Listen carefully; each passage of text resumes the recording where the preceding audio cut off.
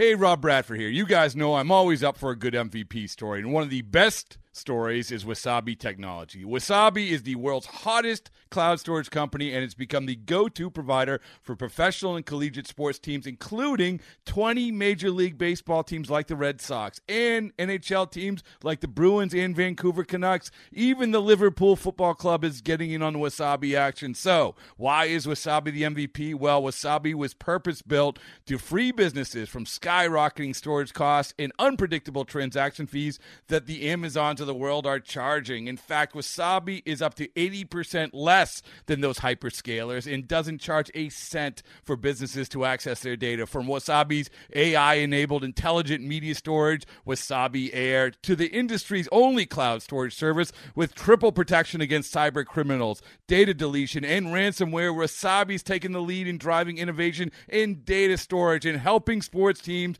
to unleash the power of their data. Wasabi, another Boston-based championship team. Red Sox insider Rob Bradford is presented by McFarland Energy, the home oil and HVAC company that Greater Boston, the North Shore, and all of Cape Cod depend on. See McFarlandEnergy.com to learn more. And Rob Bradford also brought to you by Shaw's and Star Market, perfecting the art of fresh. And he joins us this morning on the Harbor One hotline with the rich men north of Richmond in Washington, D.C. Good morning, Bradfo. Let me tell you, is Jackson on the mic? Can he talk? He could run in and stand over Curtis and breathe on him if you'd like. You want Jackson? Okay. I was just gonna make the offer to him that he can keep his stolen baseballs and boring sweatshirt if he yells McFarland in a more proper way than he just yelled at me. Okay. All right, here it comes. I would, Curtis, if you could just slide over. Jackson, we'll give it. Go if you would, Jackson. McFarland. Okay, all right. Oh, well Not bad pipes, Jackson. Yeah, no. Not too bad. It was pretty good. All right, well, hey guys, Bradfo, pretty good weekend for the Sox. And where are you currently on this baseball team? well, first of all, I missed Friday's game. Did Chris Sale pitch well? I missed that one. Is that someone who they thought maybe they could count on at least for one start? Are you asking anyone particular? Is that your reporting? They could count on him for one start? No. Well, was it the debate whether or not people were actually wondering if you could come back and count on him at all? I don't think you can count on him the rest of the season. I think I'm not positive, but getting the first 17 guys out in a row, I think that's good. I'm not positive. Do you understand what reliability is, Rob, or are you that dense? Well, again, this could go the other way, Curtis. That wasn't what the conversation. Of course, it was. Your stupid argument was the fact that nobody in that clubhouse thought that he would be any good coming out of the gate. No, that was not the argument at all. It's that you can't rely on him. That's the argument. And you think that people in that clubhouse don't think that now? That they cannot rely on him going forward, correct. They do not believe you can. Oh, okay, correct. all right. Why would you want to rely on another start where a guy who almost pitched a no-hitter? Do you know what rely means? Yes. You know what rely is? Relying is on a guy who actually goes out and pitches well. And right now, it's a good place to start, my friend. Of course it's a good place to start. I don't believe you can rely on him going forward. Eat the L. Let's go. Eat the L. But if you can... Wait, hold on. Wait 1 second. If you can rely on someone going forward, it means that you can... It's okay, man. Rob, it's a conversation. Okay. Thank you. If somebody is reliable, it means they show up every day for work and you can rely on them. Chris Sale has not been able to do that for 3 years. Your argument was in that clubhouse, because you had the pulse of the clubhouse, and you said that those people didn't think that they were going to be able to get something and rely on Chris Sale. Down the stretch, as we sit here right now, as we sit here right now, do you think that that's how they feel? Yes, I believe that anybody that has watched baseball the last 3 years and says they can rely on Chris Sale for any prolonged amount of time is whistling past the graveyard. Okay, do you think the players in that clubhouse think that?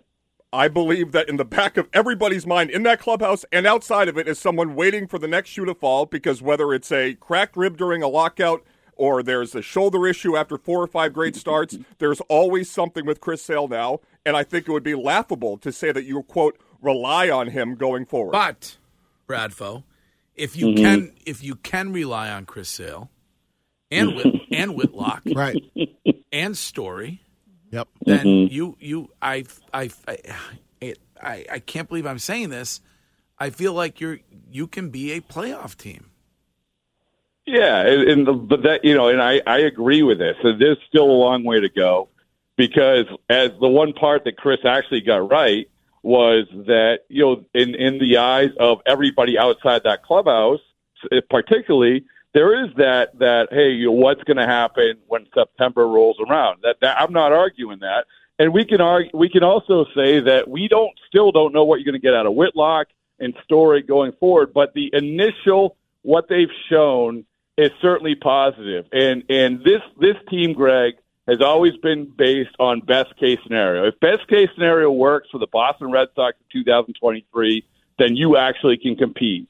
And so far with those three guys, I think that what you've got is best case scenario. And when you go into this stretch, that's what you're going to have to continue to get. And if you get it, you're absolutely right. I mean, this was the whole Sam Kennedy mantra, right? Yeah. Get these guys back, we'll be okay. Well, if after this last week, it's trending in the right direction.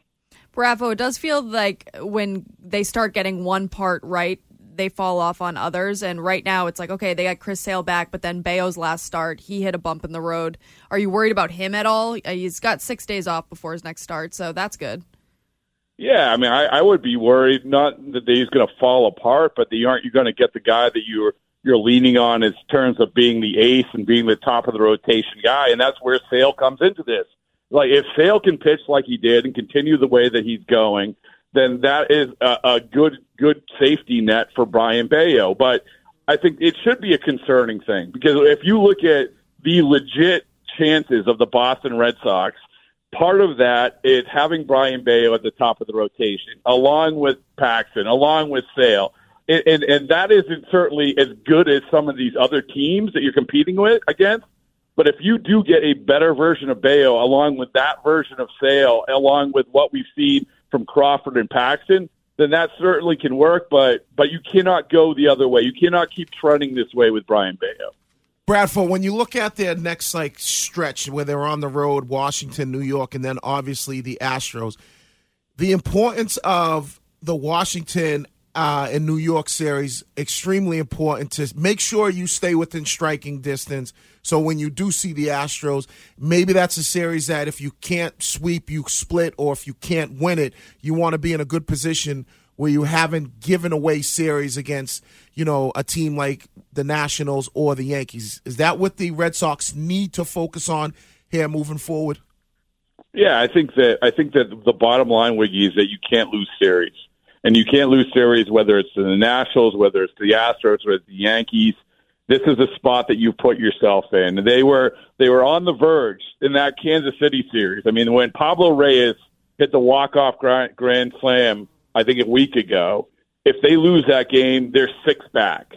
And now they're 3 back. But if you're 6 back, it seems that to me is like the Mendoza line of you've gone too far. But now they've crawled back into it. But you can't afford to lose series, whether it's any of these teams. And you're right. I mean, you especially can't lose a series to the Nationals, knowing what you have coming up around the corner, which is all these teams. These are the teams that you're competing with. So yeah, I mean, they're just going to keep going the right direction.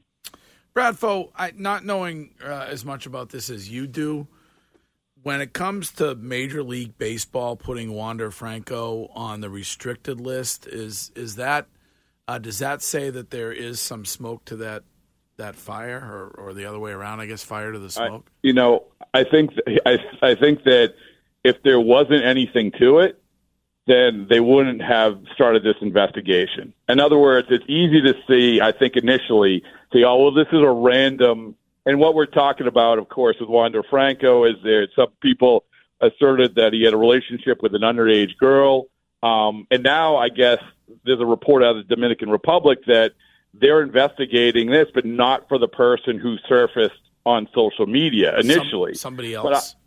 Somebody else, yeah. So I think that if there wasn't anything to it. If they just deemed it like, oh, this is just a random social media report, then you wouldn't first of all not allow them to go on the trip, put them on the restricted list. So we're going to have to wait this out. Now, I mean, there's been other examples in this past year where they've done investigations and guys have been cleared.